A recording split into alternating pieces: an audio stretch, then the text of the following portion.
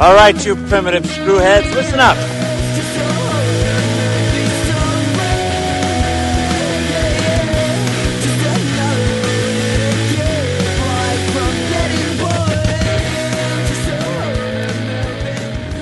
Hello, and once again, welcome to Primitive Screwheads Talk Horror Movies. And Andrew, I'm your number one fan. Oh, thank you. I'm really your number one fan. I love all of the novels you've written. In fact, so much so that I could take a sledgehammer to your knee if you want. Fuck you. So, my name's Dan, and this is my co-host, Andrew, and we are two friends who met over teaching in South Korea, and we bonded over a shared love of horror movies, and we both live on the East Coast right now in opposite cities, but we still get together to discuss weekly these horror movies that we've been seeing, and we try and change it up a little bit, going from parody to slasher to sci-fi to all of that stuff right there, but for the most part, it's just kind of us and kind of our way to bond over our love for horror movies. So, Andrew. Yes. How's life been for you? It's been pretty good. I just had this has been a week of vacation for me, off of school. So I've been living life. Yeah. What? It's not spring break for you. It's February break, which I didn't know existed, but it does, and it's the best break. I hate you. I hate you so much. Well, then we have a month and a half of no days off or anything, which kind of sucks. Oh God. Yeah. No. The last day off we had was a 3-day weekend on the 28th, I believe it was, and then I had my little Korea trip right there. But yeah, we don't have spring break until mid-April. Oh yeah, that's April vacation. That's a completely different thing. Yeah, no, we don't have a single day off until spring break in April. Oh. And because here in Charlotte, we had a whole bunch of hurricane dates. We got slammed by Hurricane Michael, and we also got slammed by Hurricane Florence as well. And we had like 7 days off of school in the fall. And I kept thinking to myself, oh man, this is going to come to bite us in the ass. And it did. So yeah, that's that. I've got about 6 or 7 weeks now of just solid teaching all the way through, and that'll be that, but we'll power through. We'll get through it. Yeah. So, do you guys have like your standardized testing coming up, or is that what you're doing right now? That was mostly in January. Oh, really? We finished up all the standardized tests that we have in January. There's going to be one more at the end of the year. They all kind of just comes in waves. We've got about 3 or 4, depending on who you're asking, standardized tests here in North Carolina, that we all have to kind of go and get the kids on. And it was kind of funny because I got a new student in the middle of January. He is from Eritrea in Africa, and he speaks very, very little English. And I felt so bad for him because it was just like, hey, welcome to the 4th grade. Here's all these tests you have to take. Don't worry if you can't understand them. We need it for a baseline. I'm like, poor kid, poor guy. But he's a trooper. I like him. Oh, that's good. Mm-hmm. Yeah. Otherwise, life's been good. One of my good friends just had his first baby, and I went and saw this week-old kid today, and I got to hold the baby, and I kept saying to myself, don't drop the baby, don't drop the baby, don't drop the baby, because that would be like a huge bummer. Yeah, that and would be. I really, yeah. Did you drop him? No, I did not drop him, but it's kind of like when you were standing on the edge of a cliff, and you're just like, oh God, don't fall over, don't fall over, don't fall over. It's just like, I was hyper attentive. Oh, okay. So, but that's just me not being used to babies. Yeah. Oh. Well, Yep. That's probably what I do too. Not gonna lie. Yep. That's how it goes. Yeah. All right. So that's about it. Not much else going on in that aspect right there. Anything else going on in your life, Andrew? Not really. Oh, I did. So I've been doing CrossFit lately, and this week, because I had the time off, every day I would go wake up in the morning around like 5 or 6 and go use an elliptical for 6 miles, and then run for 6 miles, and then I would do CrossFit at night. And that was like a really kind of fun thing to do. Like I was kind of like a nice reset. I kind of been like my gym schedule had been being messed up, so that was nice.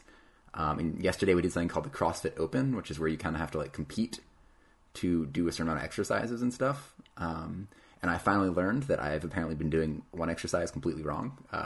It's called a wall ball, where you have to throw a 15-pound ball or 20-pound ball up in the air at 10 feet and hit the spot, and then catch it. And then when you catch it, do a squat, and then stand back up again and throw it again. And we have to do 19 of those in a row, and then row for 19 calories, and then 19 of those, and like basically you have 15 minutes to do as many as you can.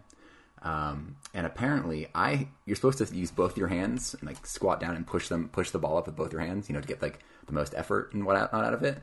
But I shoot it like a basketball, which is the exact opposite way you're supposed to be doing it, because then my left arm's doing everything, and I also catch it with my left hand.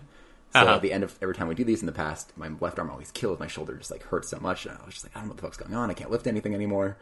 And now I know why, because one of the other guys who's competing was watching me and was like, wow, you're doing this completely wrong. And we're like, what? So, no, it's nice, because like, I always liked it when Jim Bros would come on over and correct my form when I was squatting or deadlifting or something like that, because it was just like, yeah, we're in this together. Yeah, exactly. I like it. It's like, I don't want to hurt my shoulder every time I do this. Yeah. I was going to say something about that. No, I remember, do you do squats as part of your, or not squats, burpees as part of your training regimen? That was my favorite thing to do. So last fall and hopefully this spring, I taught at my school a fitness group for 4th and 5th grade boys. And my favorite part, my secret pleasure, is getting all the kids who were just difficult throughout the day and getting all drill sergeants on them and having them do burpees while blowing my whistle every single time. Good. That made it worth it. That made it worth it. I mean, it's a wonderful program that teaches kids how to chase their dreams and how to think for themselves and how to, be leaders and teammates and everything like that. But it's also me forcing them to do burpees, and it's wonderful. Do you ever do up-downs? Up-downs, yep. Dude, I love up-downs. Did up-downs, too. Oh, man, I miss it. Yeah, dude. It's going to start up again in the spring. Good. You should watch Remember the Titans a lot and steal as many Coach Boone quotes as you can. Oh, yeah. No, I go with usually either Rocky quotes or Coach Taylor quotes from Friday Night Lights. Oh. But Coach Boone's so much better. You can quote the Gettysburg Address speech they give every time you go to visit Gettysburg National Park, whatever that is. Apparently, they actually just lifted that out of the movie. Like the big moving speech that Coach Boone gives is the same one that they give when you go on tours. I should just give that same speech every single day, and the kids always say, and like, Mr. C, we heard that one last time you said it. You said it twice this week, and we're going to hear it again. And then we're going to go with the speech from Rocky Balboa, where he talks about how it's not about how hard you get hit; it's about how hard you get hit and keep going. Yeah. That's my drill sergeant voice right there. Oh, that's your drill sergeant voice, man. That's not really intimidating. No, I really should work on that. Speaking of which, have you seen Creed 2? Yes. Is it amazing? Because Creed 1 was awesome. Creed 2 is pretty good, too. It's a little bit more on the cheese, which is good. I'm okay with that. Because Ivan Drago's son is in there. Oh, yeah. And it's wonderful. So I guess that could be one of our bonus episodes. I don't know. Is that a horror movie in some way? It's a horror movie about Russian collusion. Yeah. And it's very scary in today's day and age. Right? Cool. Alrighty. So, today's movie. Let's go ahead and get this started. All right. Dude. Bro. Party. Massacre. 3. Got it in 1. Yes. So, a little bit of history behind how I heard of this film, because I think I introduced it to you, right? Yeah, you showed it to me in Korea. Yeah. There is a YouTube comedy troupe called 5 Second Films, and they're defunct now. That they occasionally post stuff here and there, but they're nowhere near the schedule they once were. But what their motto was, wasting your time, but not very much. Once a day, Monday through Friday, they would always post literally a 5-second film. It usually just sets up something, gives a punchline, and it gets the hell out of there. And it was wonderful. They're sticking a lot of jokes to the wall, and not all of them stuck. Some of them really, really landed home, though, and after I watched this movie, I went on YouTube and I went through like a half-hour compilation run of just all of their 5-second films that they've done, and it was amazing. Some really, really talented guys. The people who started making them, I'm going to pull this up right now. Brian Fresney and Joey Bertan were the two people that conceived it. Actually, I think it's just primarily Brian. And it's been running since 2005, and it finally ended in about 2013, I believe it was. Yeah, 2013. And then they just kind of stopped that because most of the cast honestly moved on to bigger and better things. But as a little bit of their swan song, they decided to launch a Kickstarter for a parody slasher film based on one of these 5-second films which is called Dude Bro Party Massacre 3, which is the movie we will be talking about today. So, Dude Bro Party Massacre 3. There are no... The two films, there are no two films before it. This is the standalone film, but it's presented in framing as a lost film that was banned in the 80s, telling the story of this mass killer named Motherface, who targets specifically fraternity brothers, specifically the frat bros of Delta Pi. And the framing device is... There was a VCR that someone recorded late night, so as you're watching this, sometimes it interjects with the commercials, little bits here and there, especially at the beginning and the ending as well. And they reference the first two movies that never existed numerous times over and over again. But that's basically the premise. It's a comedy slasher that parodies the genre, and in which the victims are frat bros. And it is wonderful. So... Are you ready to get started about discussing this movie? Yeah. Or is there anything else you want to add to that? No, that was a apt description. I like it. Okay, cool.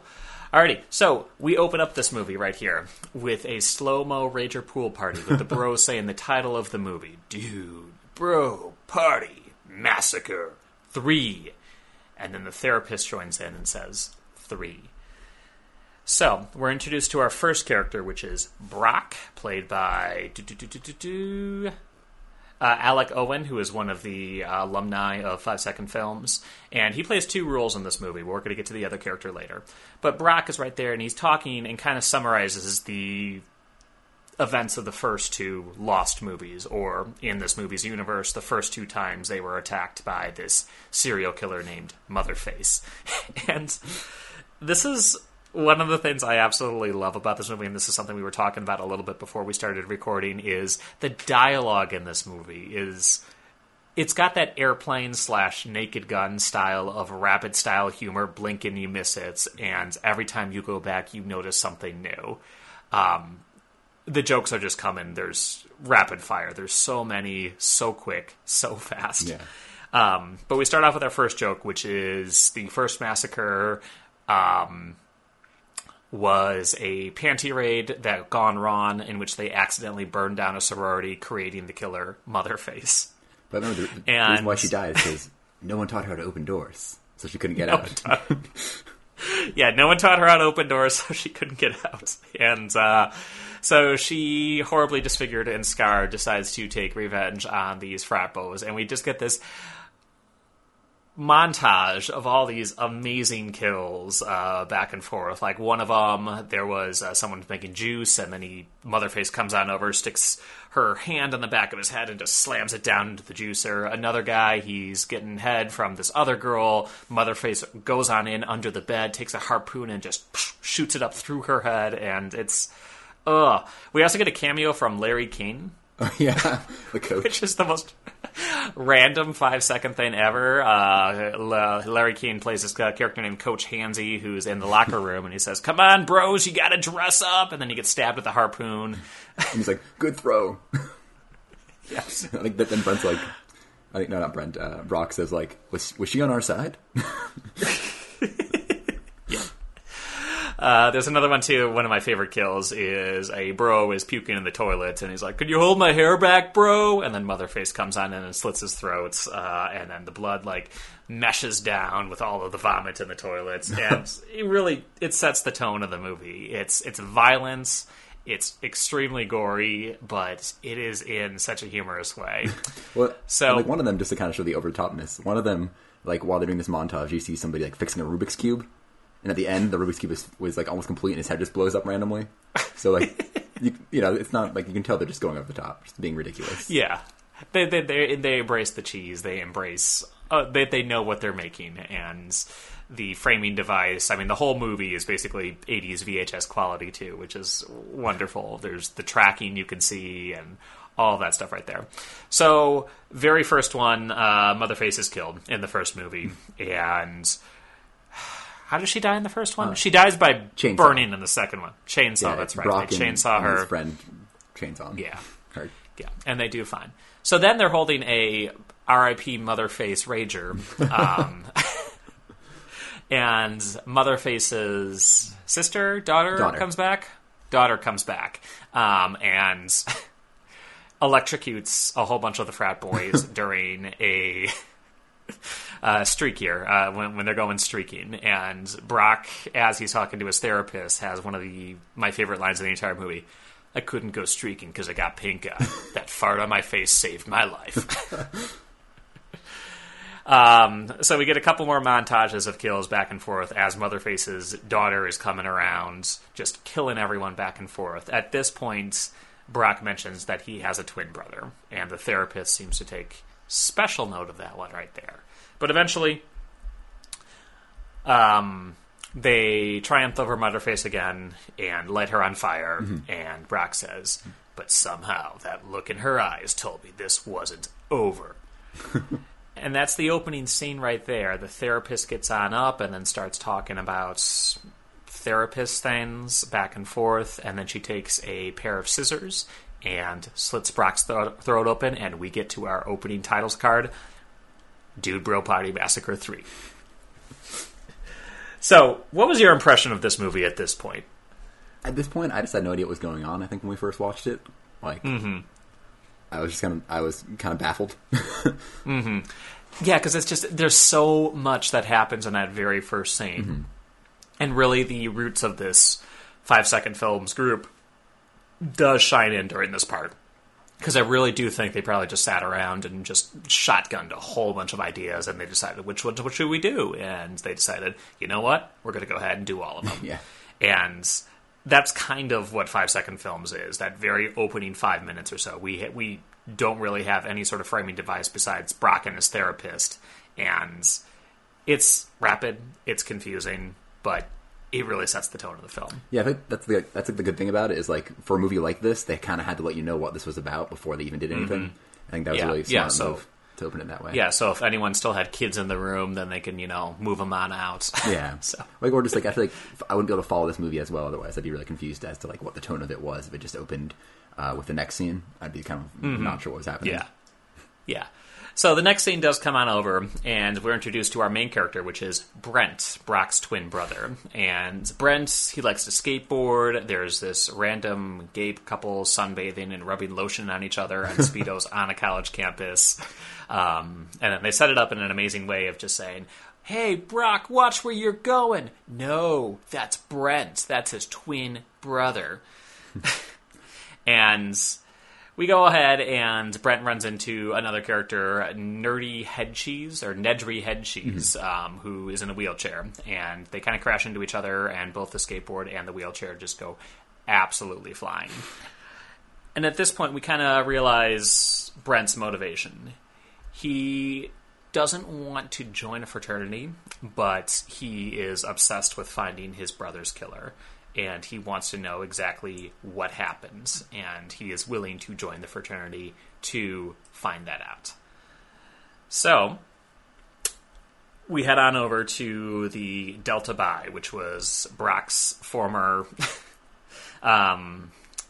fraternity, and there's a big banner outside that says R.I.P. Brock Party, and everyone's just having a rager, drinking, smash drunk, and we get our first celebrity cameo, I would say, besides Larry King, Greg Sestero. Oh yeah, testosterone. Yeah, Sestero. Is that how I said it? Yeah, I think it's Greg Sestero, but when you watch The Room, you're supposed to yell out testosterone every time he appears.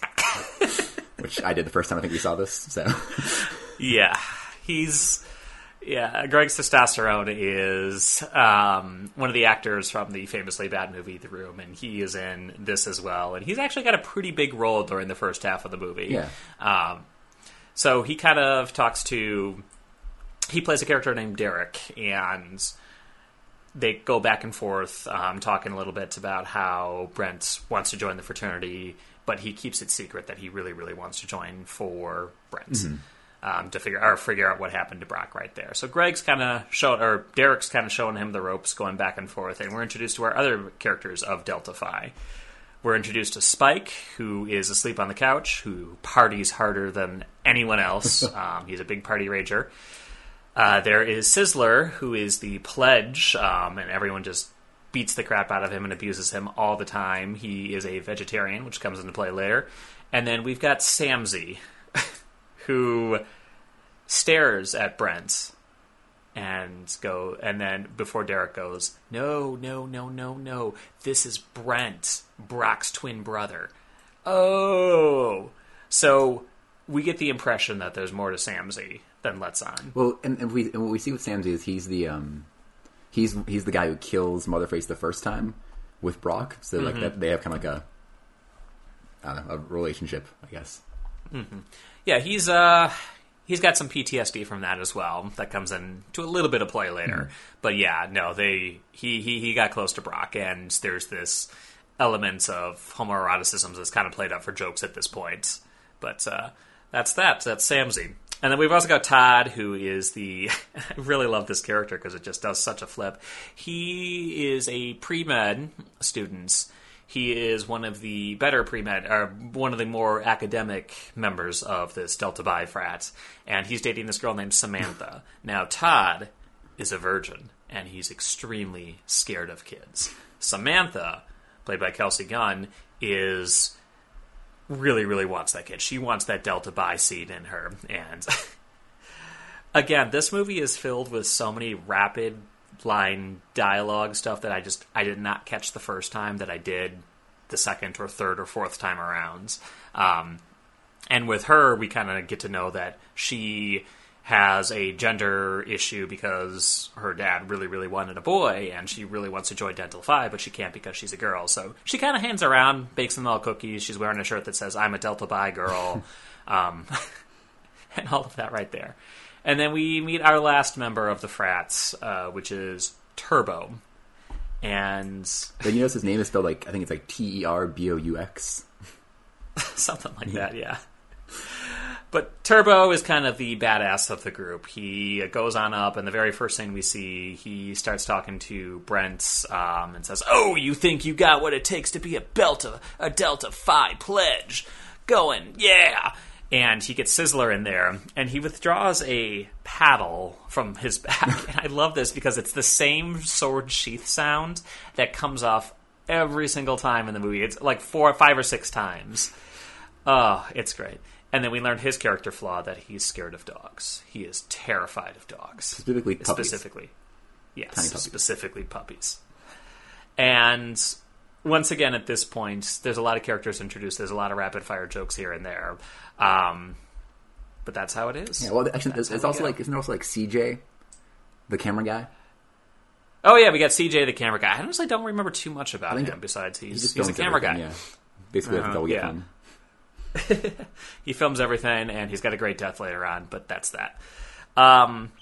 So Brent and Nedry have their first assignment for this frats, and they are to knock out the college radio station or not knock out the college radio station, but to hijack the airwaves on the college radio station and to say that the dean eats farts.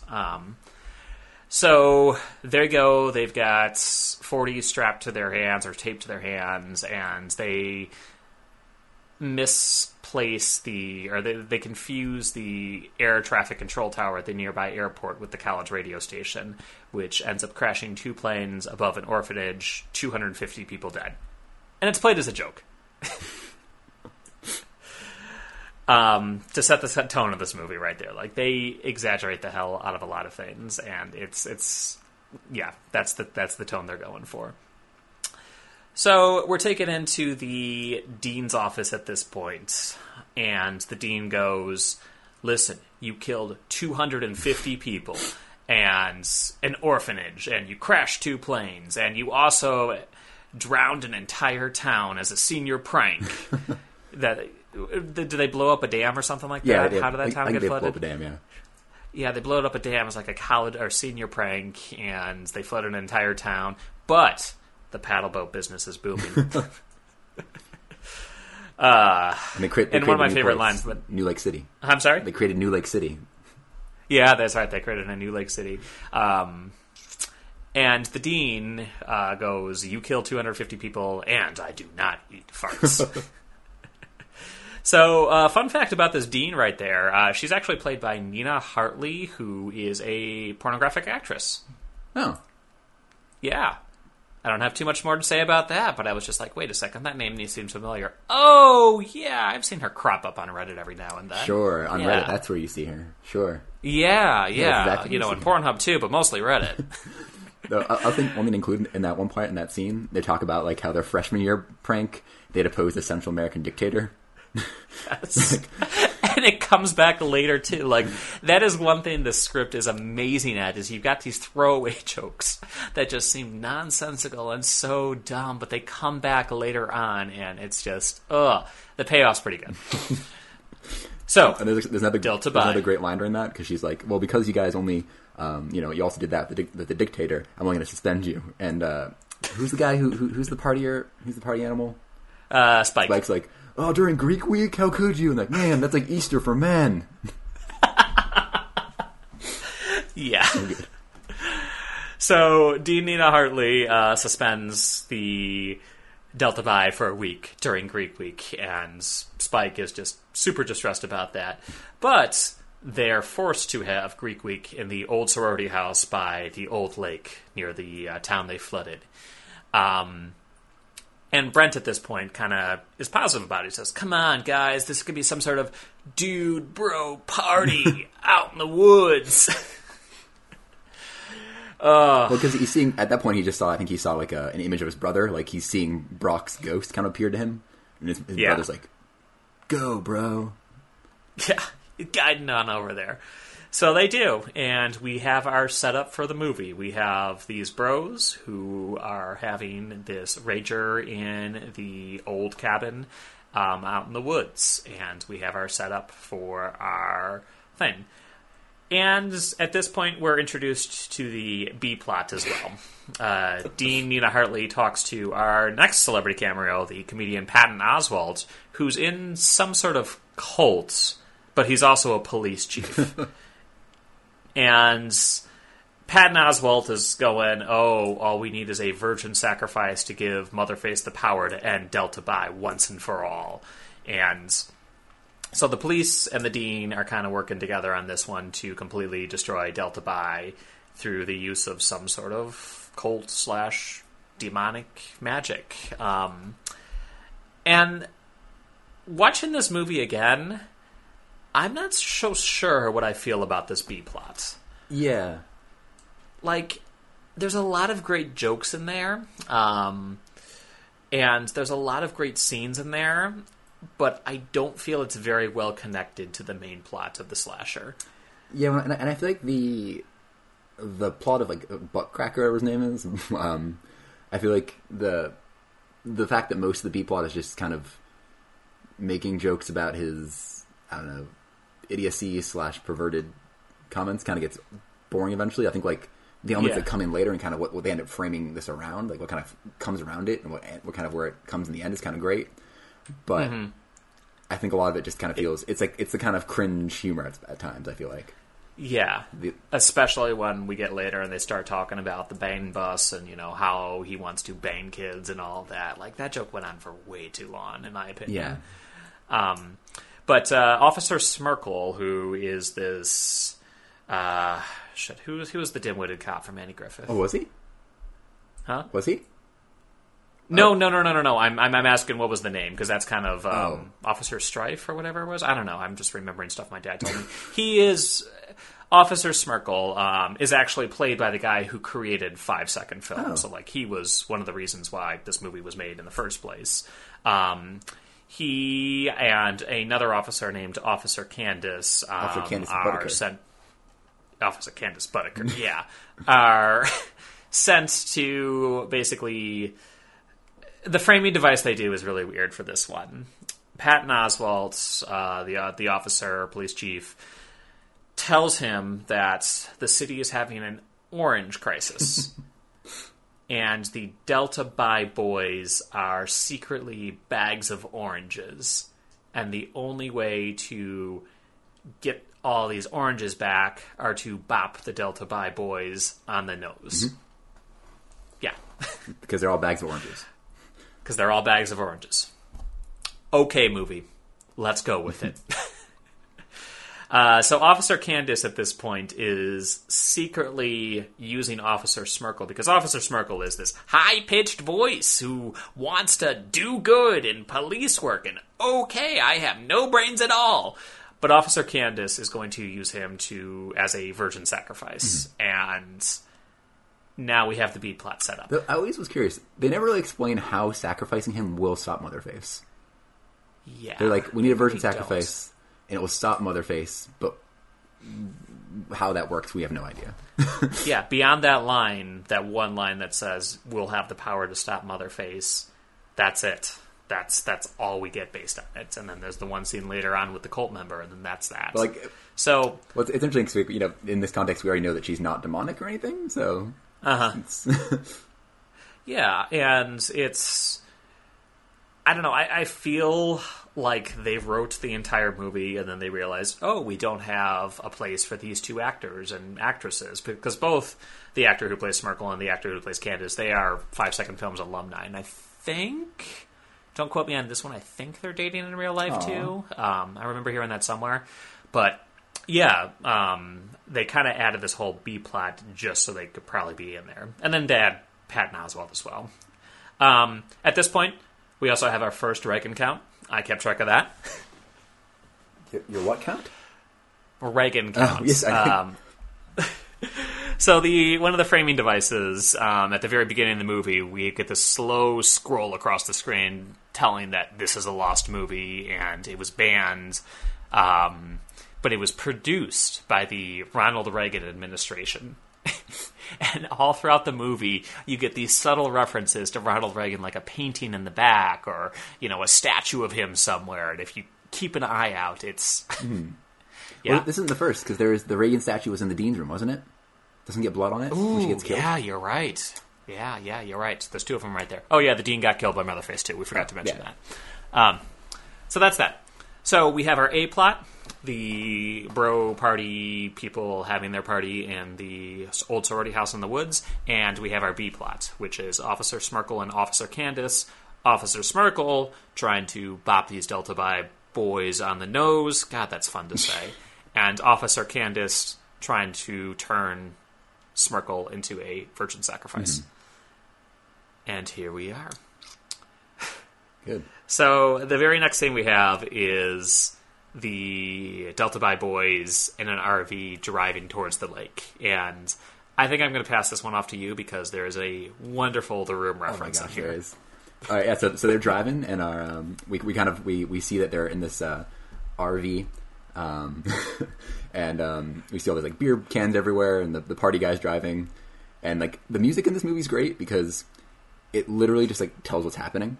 And like as they're listening to the song, it just says, "Nobody is gonna die. Nobody is gonna die." And like, which is the same song they used for the trailer too. Oh, is it? As there was this montage of all these people dying back and forth. Yeah, it's wonderful. But anyway, so good. And anyway, at one point, Turbo like stops that music, tries to play something else, and it ends up being this like awkward romantic music because I forget the girl's name.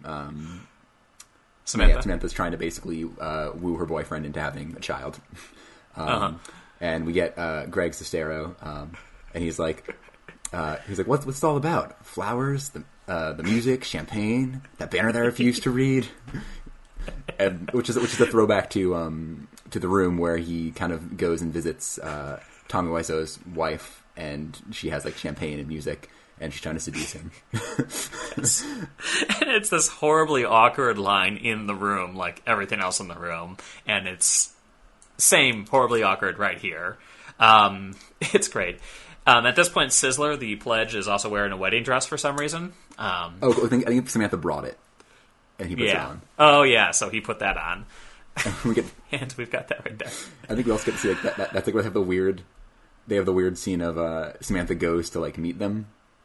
Because they cut to a scene of Samantha walking with a cake that has 2 people fucking on top of it, like made out of fondant. Yes, and then she sees like the sign that says motorhome parking, so kind of hinting that they just left it out her basically. And like her boyfriend's trying to play it off like, no, it's because she loves you guys. That's why this is all here. Yeah. So we got that right there, and then they start talking about just going back and forth. I think there's some line in there where Spike says, "We're Americans, we can do everything," as he's driving, completely smashed. And completely Oh, yeah, that's the other thing, too. Spike, the partiest member of this bro gang, is driving this huge RV. It's just... Oh, it's great. That's why we're Americans. We can do whatever we want with no consequences. Yep. So we got that. And then I do remember I had this written down in my notes, too.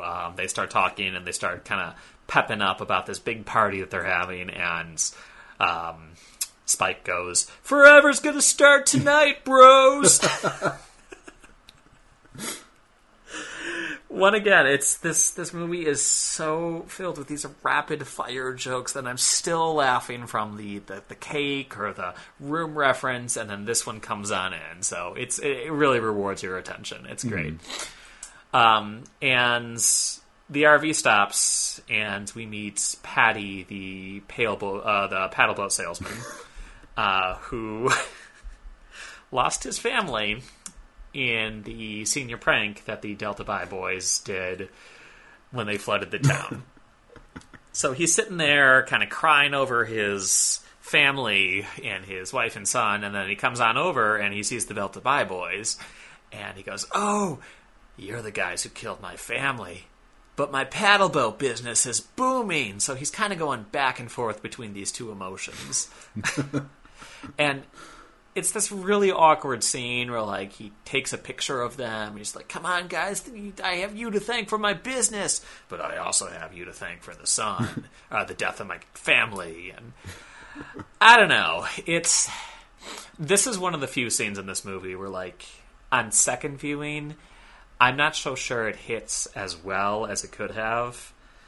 Well, I kind of feel like he was like I feel like this movie doesn't have a lot of red herrings. Like, this movie's kind of blatantly apparent.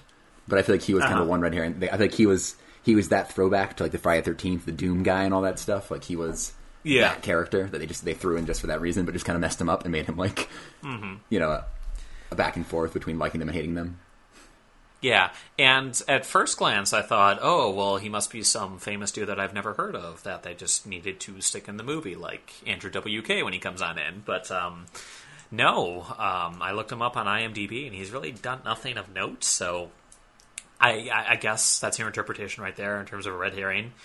But the very next scene, as they're paddle boating towards the old sorority house, they have to leave Nedry behind, unfortunately, because they do not have a paddle boat that accommodates his handicap needs.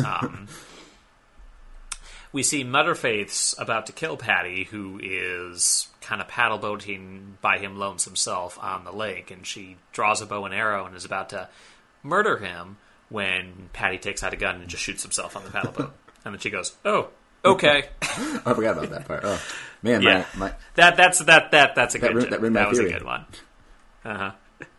So we come on in. Nedry's unfortunately left behind. We get a little character development about him, and that he is just so afraid to swear, and he cannot swear at all. But it's 20 miles to the sorority house by wheelchair, so he kind of does his own thing. And we switch back to Smirkle and Candace, who are driving along. And this is another one of my favorite lines in the entire movie. Smirkle and Candace see a middle-aged man kind of shaking a young boy by the side of the road, like aggressively shaking him. And the line the man says is something like, "You think you're better than me just because you got a shirt and tie."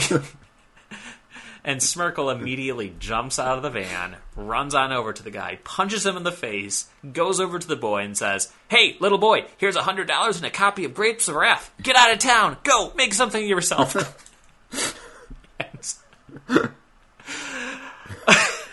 He's like, once you get into the trees for the night, I want you to read that fucking book. Yes. I had to pause the movie at this part when I was watching it again the other day at night, because I was laughing so hard. Oh, the way he says it and the tone of his voice. It's he's got this great nerdy voice about him. It's wonderful. But then we get to the next scene where Candace suddenly realized that, hey, this virgin police officer may not be such a bad guy after all. And we get to Smirkle talking about his dreams for his van with kids. And you want to jump into that one? Yeah, sure. Yeah. So, much like we just saw there, we learned that Merkel is not Merkel. Crap, not Merkel. What was Smirkle? Sorry, Mm-hmm. Smirkle Yep. is a big fan of literature, and he has this crazy dream to bang children with books. And we're talking metaphorically here. Hopefully. Yeah. And he kind of describes his idea that when he was younger, his mind went bang, and he's like, I just want to bang all the children. I just want to bang them all. So he wants to basically start like a traveling library. He wants to call it the Smirkle's Bang Bus. Yes. And like I felt this is one scene where the movie kind of falters a little bit because we get the joke. He is, because he's innocent and he's virginal and he's got such an innocent air about him. He's a great character, but we get the joke. He is confusing banging for pedophilia. And it's just, they keep going on it. I would love to bang all these books and, I want to bang all these kids and make sure every kid gets banged and all that. And it's, it lasts way too long, and we get the joke. But then that joke interrupted by they're driving. They start like rumbling. The car's rumbling, and they get out of the car and they found out that they rode over a person. And I kind of love this. They ride over. They backed over the man who was roughhousing that little boy when they stopped. And he's like, "Oh man, why does it have to not be a person anymore?" Yes. Yeah, and that's a great line that kind of encapsulates Smirkle. Oh man. And then it just like cuts, like just like I like it. That's like their transition. Yeah, it's great. So we go back to the old sorority house when a few more people join our motley crew. One of which is Mr. Party Hard himself, Andrew WK, and they see him and they all go Ripstick. And this old sorority house is just a complete mess, so we go into a cleaning montage scene, where they all kind of go in and figure out all this stuff and move around and, just clean it up. Yeah. And it's a great montage. Did you listen to the lyrics for that montage? Yeah, it was just like, clean it up. Yeah, let's clean it up. Or was there more I was missing? You actually added lyrics. Just clean it up, clean it up, clean it up, clean it up. Over and over again? And there's all these great montages of like Andrew WK making them cupcakes, or like just like awkwardly taking their shirts off and doing nothing. Yes. And Sizzler, not Sizzler. Who's the beer guy? I can't keep forgetting his name.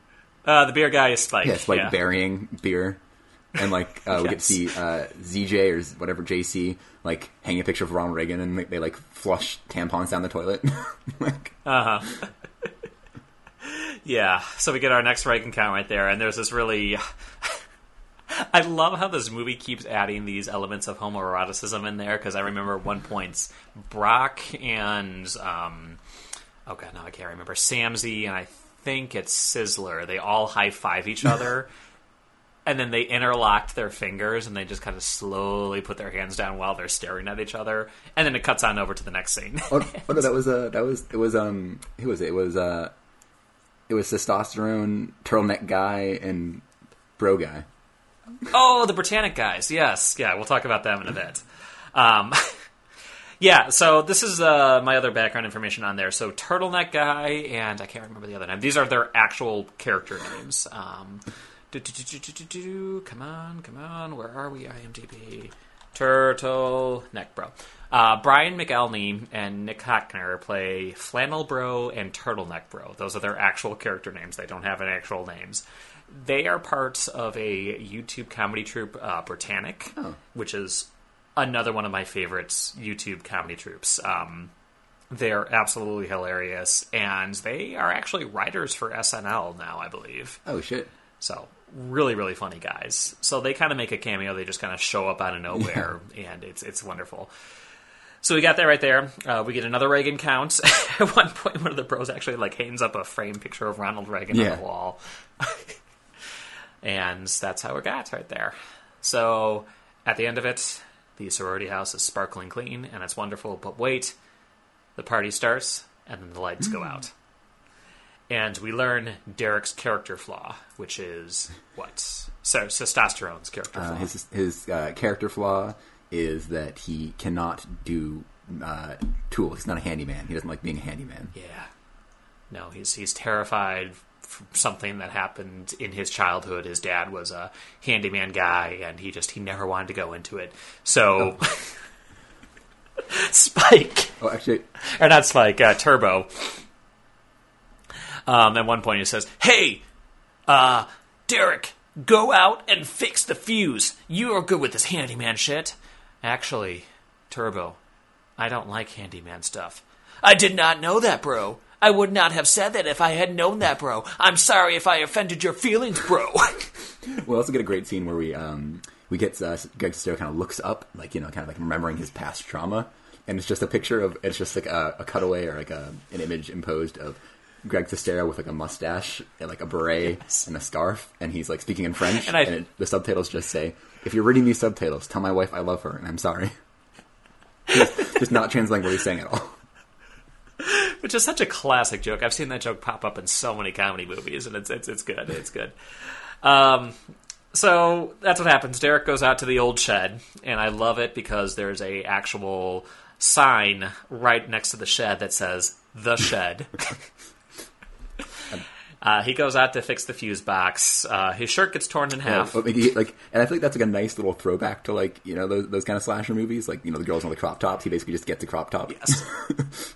Oh, there's a lot of shirts that get killed in this movie. It's great. So that's what happens there. Then he kind of goes on in, and he's like, "Oh man, my shirt got ripped." Heads on over to the fuse box. Almost gets it working, but Motherface pops up behind him, slams his head into the fuse box, and with that, the lights come back on. And they all say, "Oh, yeah, Derek, fix the fuse box. Woo!" And no one ever looks at it back. So, yep. So that's the first or second bro death of the movie for this A-plot right there. And then we get a tender flashback scene with Brent and Brock. Brent is dancing with a mannequin. And Brock comes on and says, "What are you doing, man?" And Brent says, I don't know how to dance, and I got the prom coming up. "Here, let me show you." And then Brent and Brock start dancing, and he says, "It's just like Tai Chi. You have to use her momentum against her." And do you remember the line about the TJ Maxx at the end of this scene? We return that mannequin to TJ Maxx, buddy. Yeah. Man, just remember, you just got to, use your momentum against her and believe in yourself. Also, we have to return this mannequin back to TJ Maxx. So yeah, we get the fact that Brock liked to dance, which comes into play back later. And we get a little more tender moments with Brent and Brock. But it's interrupted. Brent's interrupted from this daydream by Spike, who freaks out, screams murder, says, "There's a murder!" Heads on into the kitchen, beer cans all over the floor. "Someone killed all the beer!" So he starts to freak out a little bit about that right there. I love it. He starts to freak out about the beer as he pulls out another beer and just shotguns it. So Sizzler and CJ, the camera guy, the Pledge and the camera guy, decide to go out for a beer run. And Sizzler gets a box put on him with a glory hole inside, and we get Sizzler's character development for the movie. He has to beef. He has to beef. Turbo says he has to beef. That's how it's going to go. So I got a question for you. That's what's yeah. Throughout the course of the movie, I couldn't quite tell what they meant by beef. I think like is it masturbation? Vomit? Is that? Is it vomit? I thought it was vomit. No. Could it have been? I like, don't know. Because they keep talking about beefing, and he beefs at one point, and I couldn't, like, is it like? Yeah, because he's like. But he didn't throw up when he says he beefed. What does it mean to beef? Okay, that's not helpful at all. What does it mean? They never explained it. Like, I assumed it meant, like, kind of like, go or whatever. But they never quite say it. And he keeps saying, like, I can't beef. Yeah. But yeah, because he's a vegetarian. Yeah.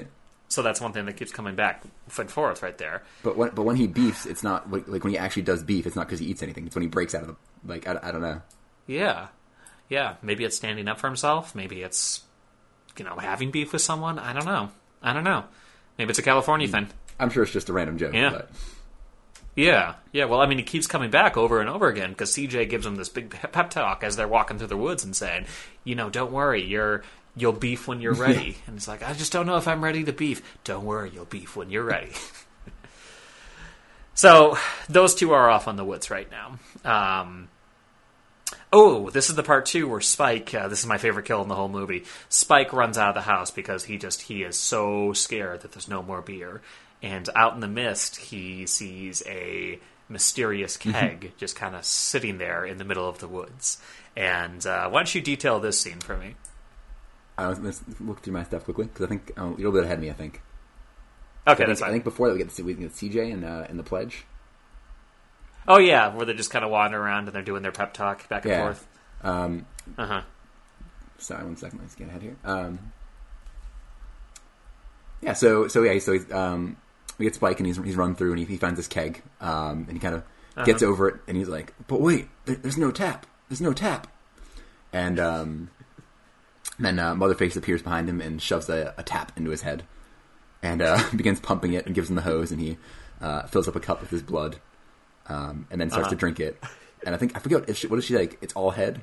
Or... Yeah, she takes a sip of it and then goes, yeah, all head. And that's another thing I love about this movie is after every single kill Motherface does, she gives some sort of quip. That's great. And so that's that. So we have Spike is dead. Well, actually, want to rewind back before that a little bit. So before that part, we see Brent goes up to the attic. He kind of pushes open his.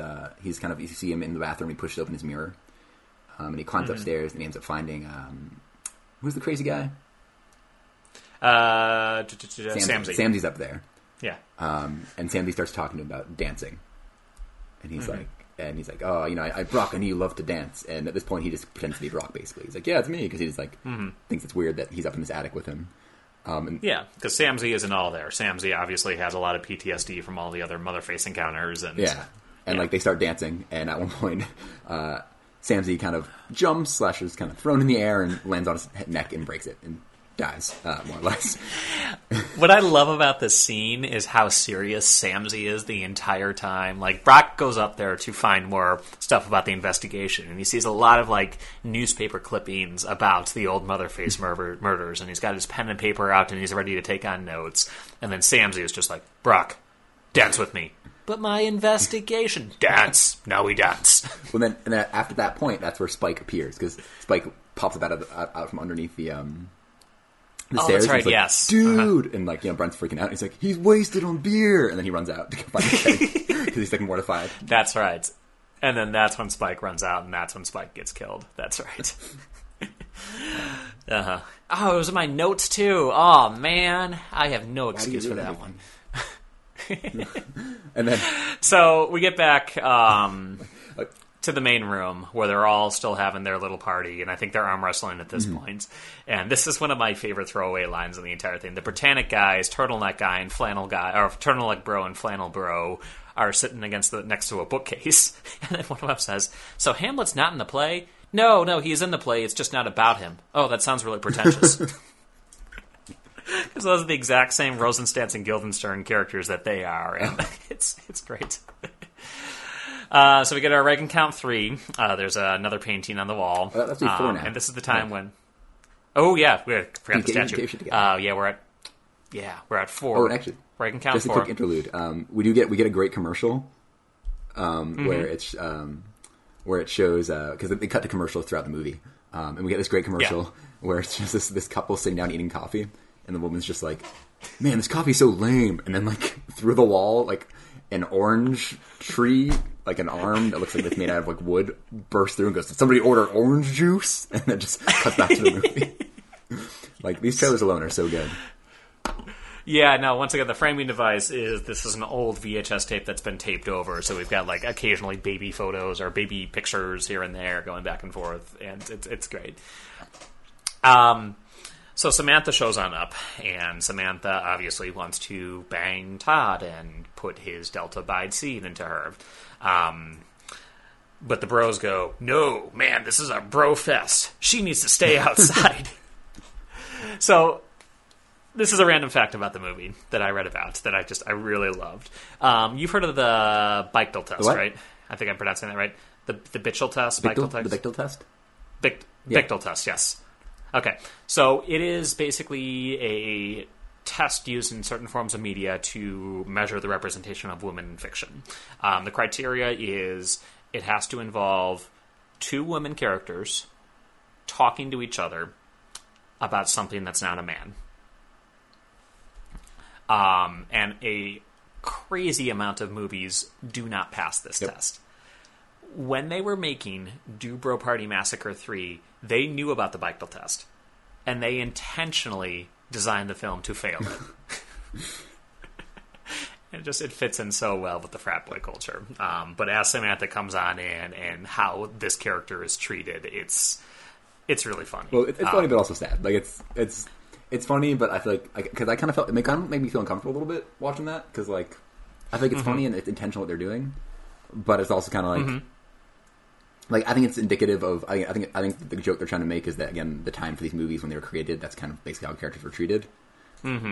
But I also saw it a little bit as just a knock on frat boy culture, where, you know, it's all about drinking and fucking, and, you know, in a lot of frat boy cultures, women are disposable, you know, based on the frat boy friends I've known. And I do have a lot of frat boy friends who, you know, are in loving relationships and all that, but the parody they're trying to form right there, the stereotype of the frat boy they're trying to invoke in this movie is that they try and nail that. But and then that's what they do right there. So yeah, but Samantha's not treated well at all. Yeah. Well, we get them walking out. Samantha and her boyfriend walk out, and we get this great scene where he's like, "God, I'm tired of this. You're ruining my life." And as he yells "life," he rips off his shirt, and it's just the most dramatic. I feel like they then kind of cut to Motherface, who just kind of looks like, "What the fuck?" Like, yes. Yeah, so the two of them are sent to be in a tent in the shed. Where there's a tent in the shed, and Todd and Samantha are going to sleep there the night. And this is another thing about the movie that I'm noticing as well, is there's two main female characters. There's Motherface, and then there's Samantha. And neither one of them is sexualized at all. At the very beginning of the movie, we do have a couple boob shots when a bunch of girls are electrocuted while they're streaking, but other than that, the female characters are not sexualized at all in this movie. And I feel like, however, one of the big jokes is that like the men don't like women, basically. Like, yes, even when they start in the later scene, they start when him and her start, you know, having sex. He's like, he can't, you know, he can't concentrate, can't focus. And there's a great joke where he's like, "Babe, the little guy can't breathe. I don't think the holes he poked in the condom are working." Yes. And doesn't she say something like, "Think of your bros, do it for your bros," or something like that? Well, then he's like, "Oh, this helped." He turns off the lights, and then he's like, "Yeah, this is better." And she looks back and he's like, "Don't look at me." Yes. So like, I think there's a lot of jokes about like kind of homosexuality and kind of that like the exclusivity of women kind of also creating this kind of male culture of, you know, yeah, they're parodying the whole macho culture. Well, even the name like Delta Bi, like, yeah. And I love this too because the point I was trying to reach is the female characters aren't sexualized at all, but the male characters, I mean, their shirts are being ripped off all over the place. There's a whole bunch of homoerotic subtext that's played up for jokes on this one. I mean, the male characters in this movie are sexualized the hell out of them, and that's a huge departure from the usual slasher films. I love how they parodied that. Yeah. So yeah. So Todd and Samantha finally start having sex, and I don't remember exactly how she convinces him. She just basically starts giving a blowjob, and they cut to them in the tent after that. I think Shells convinces him like I don't think that he's against sex. I think he's just against you know, fertilization. So like I think that she gives him a condom and pokes holes in it. But Yeah, and he's very sweet and very virginal. It's just like, I'm not ready for sex because I'm not ready for children. And, like, that connection does not cross his mind at all. And then, the joke about, these air holes you poked in the condom aren't working. But as he's going at it doggy style, Motherface sneaks up behind him on the tent, and as he's orgasming, Motherface kind of stabs him in the back. And Samantha just immediately falls asleep and says, "Thank you, Toddy." And that's that. Mm-hmm. So then we go back to Sizzler and CJ, who have trees just randomly fall on them by Motherface. Great job, Motherface. That's a wonderful, wonderful tree falling you did right there. And Motherface attaches a rope to CJ, and he is pulled right in half. And then at this point, Sizzler finally beefs and runs out of the box. I don't know what it was that he did. But at this point he says, I'm gonna beef, I'm gonna beef, I'm gonna beef. And then the very next part we see is him running out of the box. The box rips open. It's like a giant refrigerator box that he just, like, rips open and runs out of. Uh-huh. Yep. And then we cut back to Smirkle and Candace, who are once again cleaning the guts out of the dead person out of the car, and finally they do, and Smirkle pushes the car after screaming, "Virgin strength!" and get back in there, but they immediately run into Sizzler, and they crash the car. And that's that, and they start flying through the air, like, all the way up the clouds. We also get kind of a little moment where when Smirkle's, before he gets his virgin strength, we get like a little pep talk, or Candace kind of talks to, like, kind of basically lists off like kind of nice things about him, which kind of is building up their relationship a little bit. And we also get a kind of funny thing that kind of shows his past trauma with the Dude Bros, where you see like a comedy show delivering a kind of a routine, and then it cuts to the audience, and it's the Dude Bros, and they start throwing oranges at him, and they're like, "Oh man, he sucks. You can tell he's a virgin." It's like his past trauma with the Dude Bros. Yeah. Now the Delta Vi is not very well liked, but it's great. So, that's the night, and then the very next scene we see is the morning after. All the living bros are still playing in the lake, and CQ comes on by zipline, and my favorite part is the Britannic guys go, "Oh, hey, look, CQ's finally overcome his fear of heights. Wait, that wasn't previously established." And the zipline kind of flows on down, and then all of CQ's innards just start spilling out onto the Broads, and his dead body falls into the lake, and we get this miniature scene of his body floating on down and disturbing all these bodies resting on the floor, and then the dead bodies of the old town that they flooded kind of fall on back up to the surface. Old Patchtown comes back alive. Samantha comes on back. She's completely covered with blood after waking up and finding her dead boyfriend next to her. Oh, she's got this great line. Where she's sleeping, and we zoom in on her face, and she goes, Daddy, I'm sorry I wasn't born a boy. I'll give you a grandson to make up for it." And it's like, "Oh, Todd, I was having the most wonderful dream." Ah! Oh, this movie is horrible. I love it. And then, after that, after the Dude Bros, see how the body's in the water, and she wakes up with her boyfriend's body. You get to see them both kind of running away. So they're running away from the dead bodies in the water, and Samantha's running away from her boyfriend.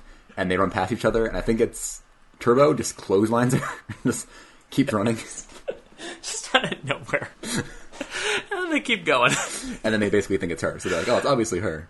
Yeah, So they all go back into the old sorority house. Samantha's right after the door after they lock it and start boarding it up. And then Turbo goes, "Who is it? It's Samantha. Oh, Samantha, who? Let me in. My boyfriend is dead and I got punched in the face. This week isn't going as well as I expected." Oh, I love that actress. She was one of my favorites back during the 5 Second era. Kelsey Gunn. She's great. So we got that. Sizzler comes on back at this point and then shows them the video under the pretense, "Look, I finally beefed." But they end up using the video to discover that, oh shit, Motherface is back. I like it when they hook the video up. Sizzler says, okay, now look at this. Now, pause. Move forward by 4 frames. Move forward by 2 frames. Zoom. Now squint. And they all squint at the video as a parody of the CSI Enhance.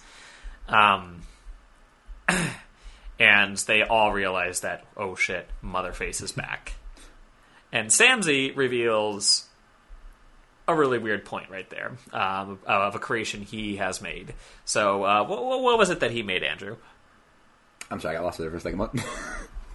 Okay, no, it's okay. No, Samsey at this point says, don't worry, guys. I have something prepared. I have something prepared just in case Motherface ever returns. And he reveals that he created a clone robot to kill Motherface in case she ever came back. What? And sorry, even before, actually, you finish that first. Yeah, no, Samsey just says, don't worry, he's up in the attic, it'll be fine. And then Brent goes, oh, yeah. No, don't go up there. We can handle it ourselves. No, it's okay, I'll just go right up there. Well... And then Samsey goes on up there and realizes that the robot who was dancing with Brent in the attic is now completely destroyed. So, that is a whole setup for Samsey's kill. Well, at this point, too, Samsey now knows that Brent isn't Brock, because, during the fight, he yes. Brent, at one point, I think Samsey yells, Brock, what'd you do? And he's like, no, I'm Brent. He's like, oh, wait, what? You're his brother? Oh, you little Brenty?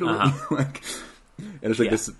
Yeah, and then Samsey just kind of has an existential crisis about that and goes, oh shit, that's right, Brock is really dead, and this is his twin brother, Brent. And then it's just kind of, he can't handle it and runs out of the cabin when he runs into Motherface. And how does this kill go? I'm trying to remember that, actually. I'm trying to look through my notes real quick. Catch me up here. It's the remote control. Oh my gosh!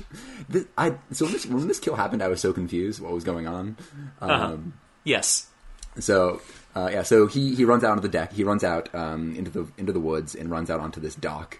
And then Motherface appears behind him. And this is one of the few times we actually see Motherface kind of interact with the Dude Bros without just killing them flat out.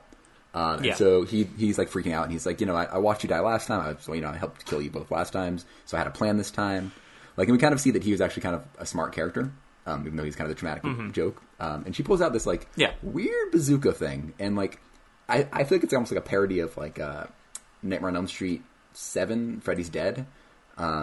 Yeah, that's the video game death, right? And so she shoots him in the head with this this big gun, shoots out this tiny little projectile, and it looks like a meat timer, like a meat thermometer that goes into his head, and it basically just takes control of him. And she pulls out a little RC controller and makes him punch himself in the face over and over again.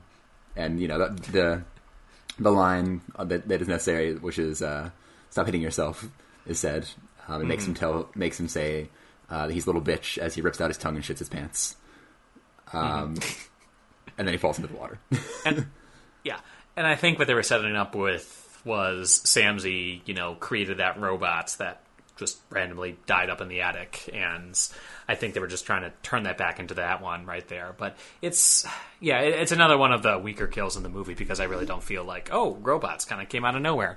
But it is what it is. Because they never really established that Samsey is intelligent enough or capable enough to handle that. Todd I could see, but not so much Samsey. I guess as much as an interesting kind of ridiculous death, it was almost that one might be the one that was too far for me in terms of the kills. I think especially because I feel like the way his character was, I kind of feel like he deserved a little bit different of a death from that.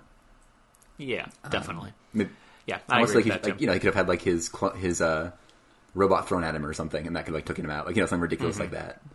This is just over the top. Yeah, or a mirror match or something like that with the robot. I don't know. So then we cut back to Smirkle and Candace, and not much happens in the scene except that Candace and Smirkle are kind of just laying there after their crash, and Candace says a few things about, oh, you were really brave when we were flying through the air and were saving me, and then they're kidnapped by cultists. And they're kidnapped by Motherface. Yeah. Was it Motherface they were kidnapped by? That was kidnapped by the Motherface cultist. comes up behind him, hits him in the back of the head, and says, "Nice work, officer," and takes him. But why? Okay, so this is the B plot, and this is what I'm confused about. Isn't the whole point of the B plot is that the officer wants to sacrifice Smirkle so that they will gain power to...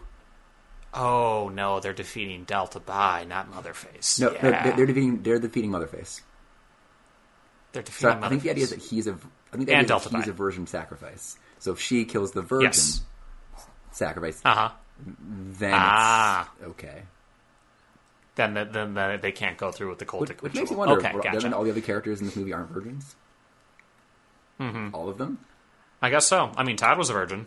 Well, was. But then there's other characters. Like, what about Nerd? Nedry, yeah.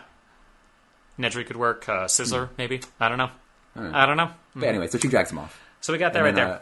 Yeah. After that, we cut to a great scene, which I just love this scene so much, just because of like the ridiculousness of it.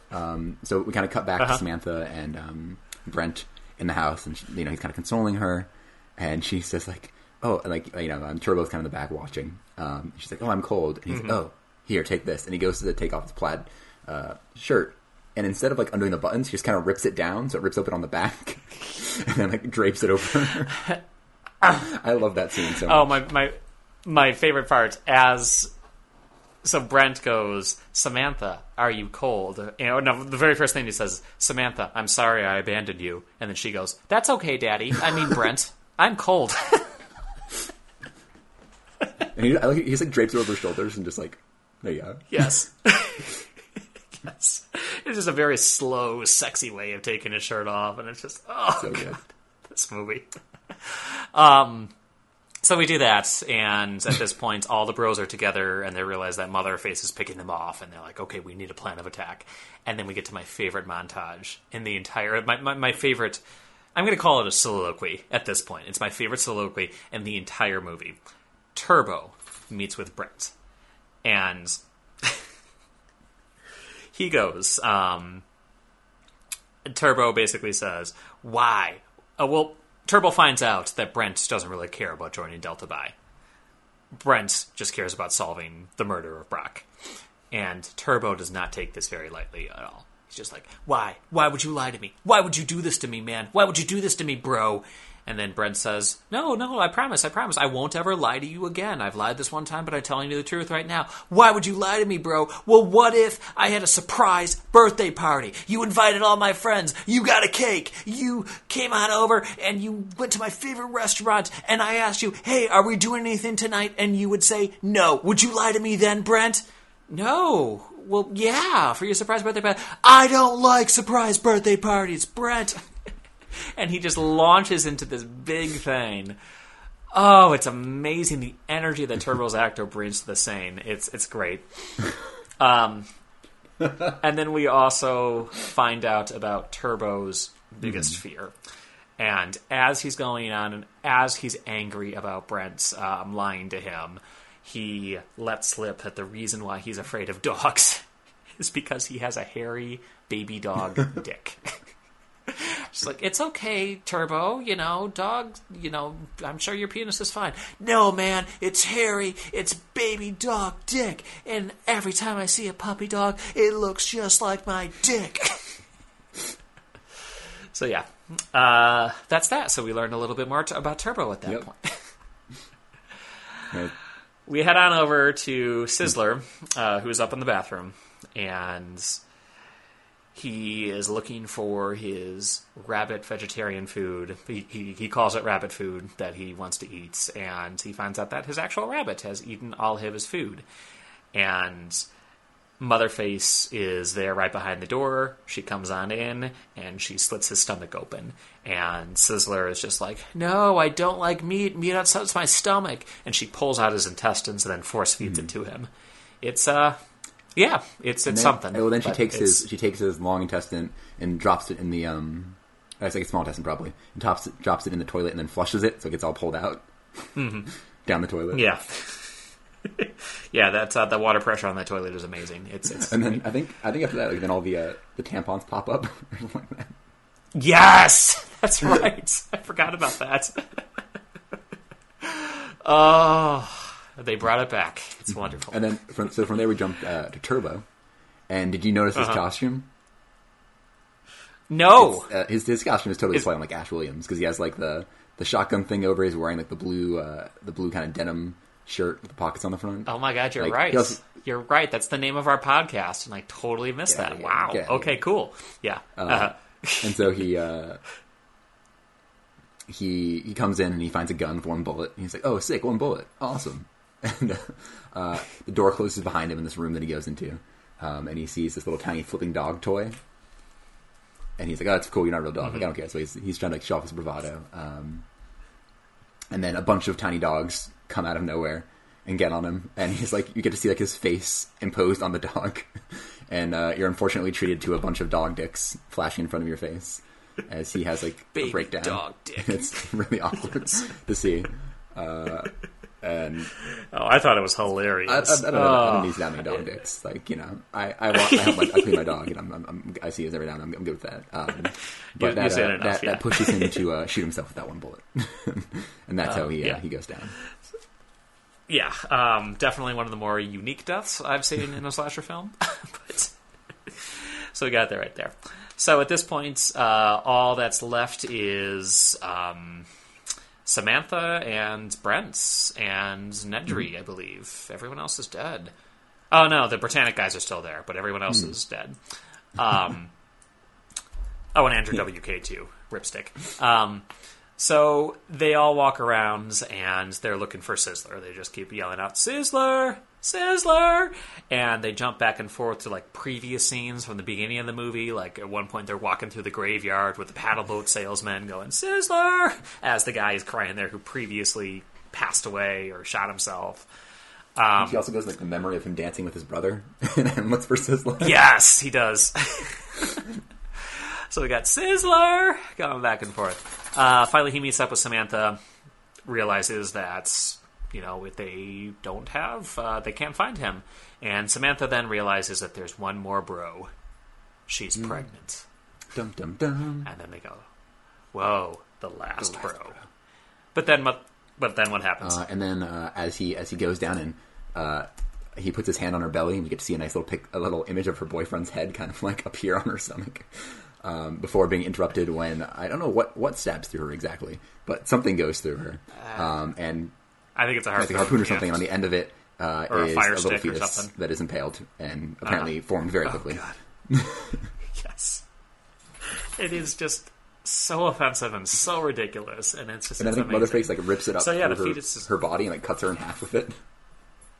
Yep. And then we have Brent as the last bro. So Brent runs on out, and he sees that the Britannic guys are cut in half, just waiting by a tree. And he goes, "You guys, you're killed too!" And the Britannic guys go, "You don't even know our names." "Yeah, I do." "What are our names?" "Flannel Bro and Turtleneck Bro." "You got lucky." So we got that, and then we have our final battle. Motherface comes on in and attacks Brent from the final battle, but Brent has a revelation. He goes, "I know who you are." And he keeps going, "You know, you use Delta Pi to accomplish your own aims, do your own games. You know, we displaced that Central American dictatorship. We did that as a senior prank, but it was for your benefit. And the PSTE from Ripstick and Samsey, you know, they fought for you back during their war during that time. They developed PS. They sacrificed their mental state for you. I know who you are, Motherface. You're really Ronald Reagan." And then she rips off her mask, and it's Ronald Reagan sitting right there. It's like, how did you know? But then he wakes up and he was just like, "Oh man, I thought I had that one." And no, Motherface is revealed to actually be the school therapist for the beginning of the movie. Which I love because it's not even a reveal. Like it's like, hey, you're that character we saw murder the guy in the beginning of the film. It's like, okay, like you're the Motherface we saw. It's not even like a reveal. It's like the best conclusion. But I love how they did include that Ronald Reagan joke in there. Just like, oh god, it built up to that, and oh, great. Also, I love it too. Like when he reveals he's Ronald Reagan, he takes off the mask, but then not only does the mask come off, but then he's apparently wearing a suit. He's wearing a suit and tie after wearing like a crop top before that as Motherface. I wonder who they got for Reagan. I'm going to look that up right now because and like And we get this great little cheesy scene where he jumps up there. It's like, I solved it, and like these lights and stuff flash by. Yes. Devin Zephyr. I don't know who that is. Yeah, nothing. He was in an Alice in Chains music video. Cool. Yeah. So the school therapist is the actual Motherface. Not a huge reveal at all. Well, and do you remember how they reveal that? So he's like, because he kind of basically retread. He gets up basically like after waking up from his delusion. He sits up. He's like, I know who you are, Motherface. He's like, and it's obvious. You knew all the bros' fears. Like, whatever his name was afraid of not having beer. He was afraid of babies. He was afraid of meat. Mm-hmm. So obviously, you're the school psychiatrist. It's like, yeah. And what I like here is like she continues to go on then, and actually kind of like gives a good reason for killing them. She's like, your brother and his friends killed these people. They murdered my mom. They murdered my sister. You crashed a fucking airplane into an orphanage. Like, you're terrible people. You probably should be dead. Yes. Yes, perfect. Yeah, it's great. And then he's just like, oh, yeah. And then they start fighting. He gets some channeling from Brock, saying to use Tai Chi to use her momentum against her. And at this point, she goes, you know why Brock told me that he transferred schools? Well, it was because, this school didn't have a good architecture program. No, he told me he needed space. So things are looking very down. And Brent is on his back, and Motherface is about ready to kill him. Out of the woods comes Nedry, and he is a motherfucking swear sorcerer at this point, just swearing, and he's also have mastery over the animal. I love the one line he has. It's like, you see this majestic motherfucker right here? This is a bald eagle, one of the most majestic motherfuckers on earth, and I made him my bitch. What does he have with him? A bear and a wolf? Yeah, it's a bear, a wolf. I think there's a skunk somewhere in there, and they're all like just taxiderming animals that just kind of someone's behind them shaking them back and forth. But Motherface, I think, just tosses a knife at him, and he dies, and the animals just like slowly. Well, they drag his body away. Yes, that too. So there's this song that keeps playing throughout the entire movie as part of the soundtrack, and it's just this very somber, sweet song, just like 4 notes over and over again. And Brent starts singing that song, uses Motherface's inertia against her. All of his conversations with Brock come on in, and then this ghostly apparition of Brock appears next to him. And Brock just says, I didn't need space, man, but your bros are always with you. And he looks on over, and we get this like end of Return to the Jedi. All these bro ghosts are just kind of staring right there at him, just giving him a thumbs up. And then he says, all you gotta do, Brent, is let your bros in. And then Brent goes, bros, enter me. Which, once again, for the homoeroticism in this movie, it's wonderful. So all the ghosts kind of just slam into Brent over and over and over again. And Brent turns into this Lou Ferrigno-looking guy who's just massively muscle-bound. This is my favorite. Oh, God. He picks up Motherface and just beats the shit out of her. Like in the Avengers, when Hulk just slams Loki around in the Avengers Tower, it's the exact same thing.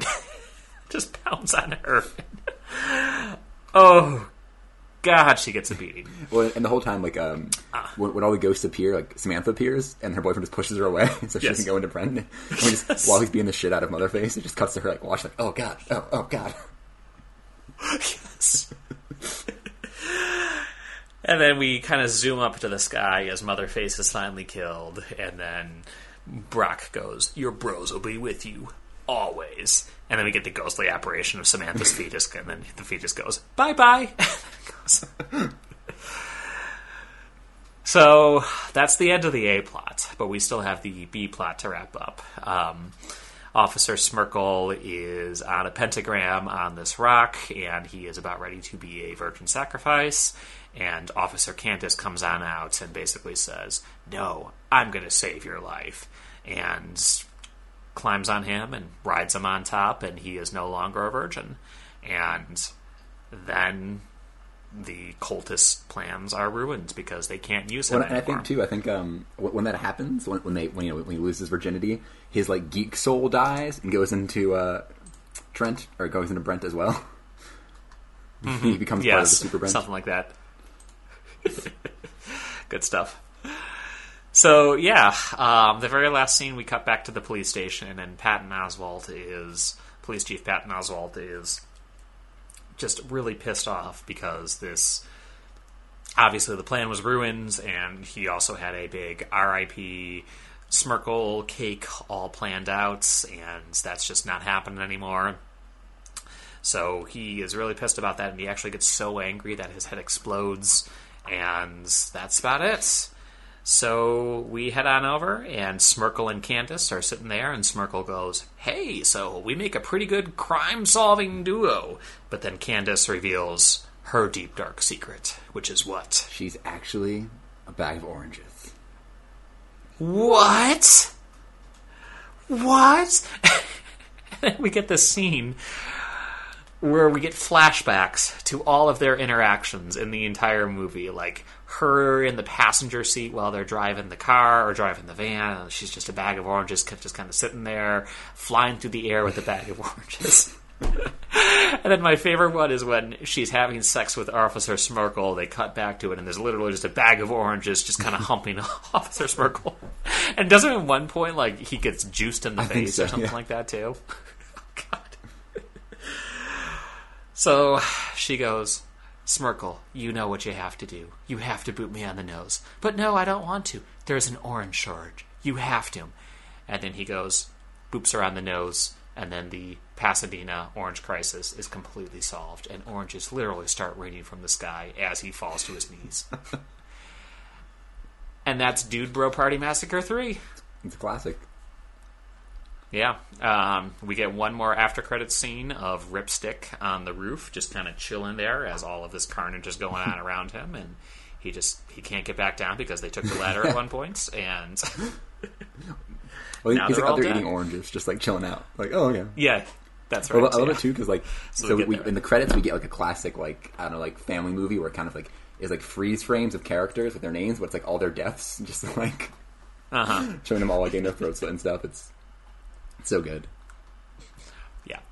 So that was that. The Kickstarter was fairly successful. The 5-second films guy. This is the only movie they've produced so far. I'm really hoping they're going to have more, because at this point, most of the 5-second film people, they're either on different comedy troupes, just moving back and forth, or writing for different comedy shows, and they're all kind of doing their own thing right now, which I'm very happy. They're all very talented people. But I wish they would come back and create another one of these movies. But at the same time, I mean, Dude Bro Party Massacre was originally a 5-second film, and it was just a clip of, a bunch of bros being murdered in a frat house, just like the opening few scenes. But yeah, it wasn't connected at all, but the idea was there.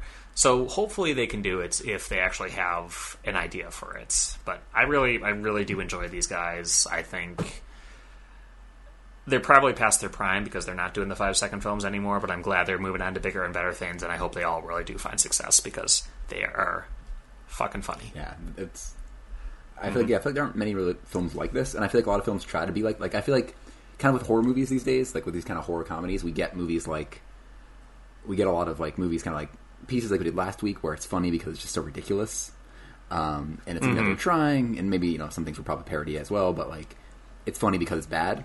And I feel like a lot of movies that try to be funny because they're funny and try to be bad funny usually turn out like shit. And I think this is one of those rare ones that actually is bad funny and does it very well.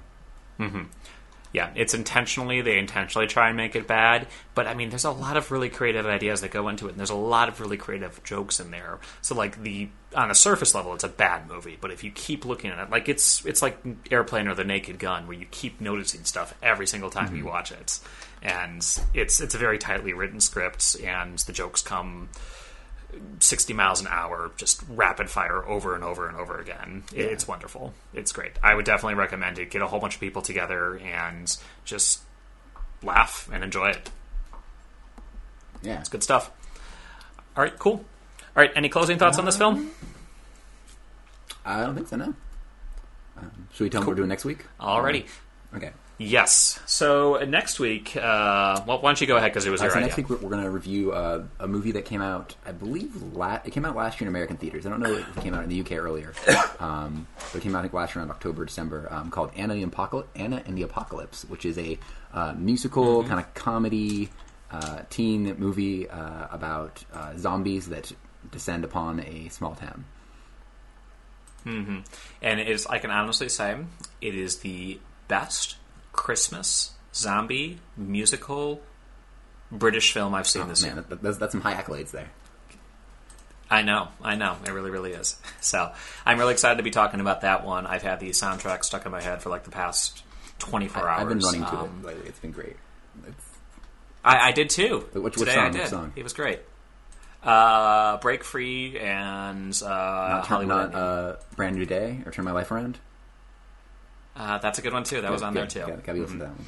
Yeah. And then we got the fish wrap. Dude, I love the fish wrap is so good.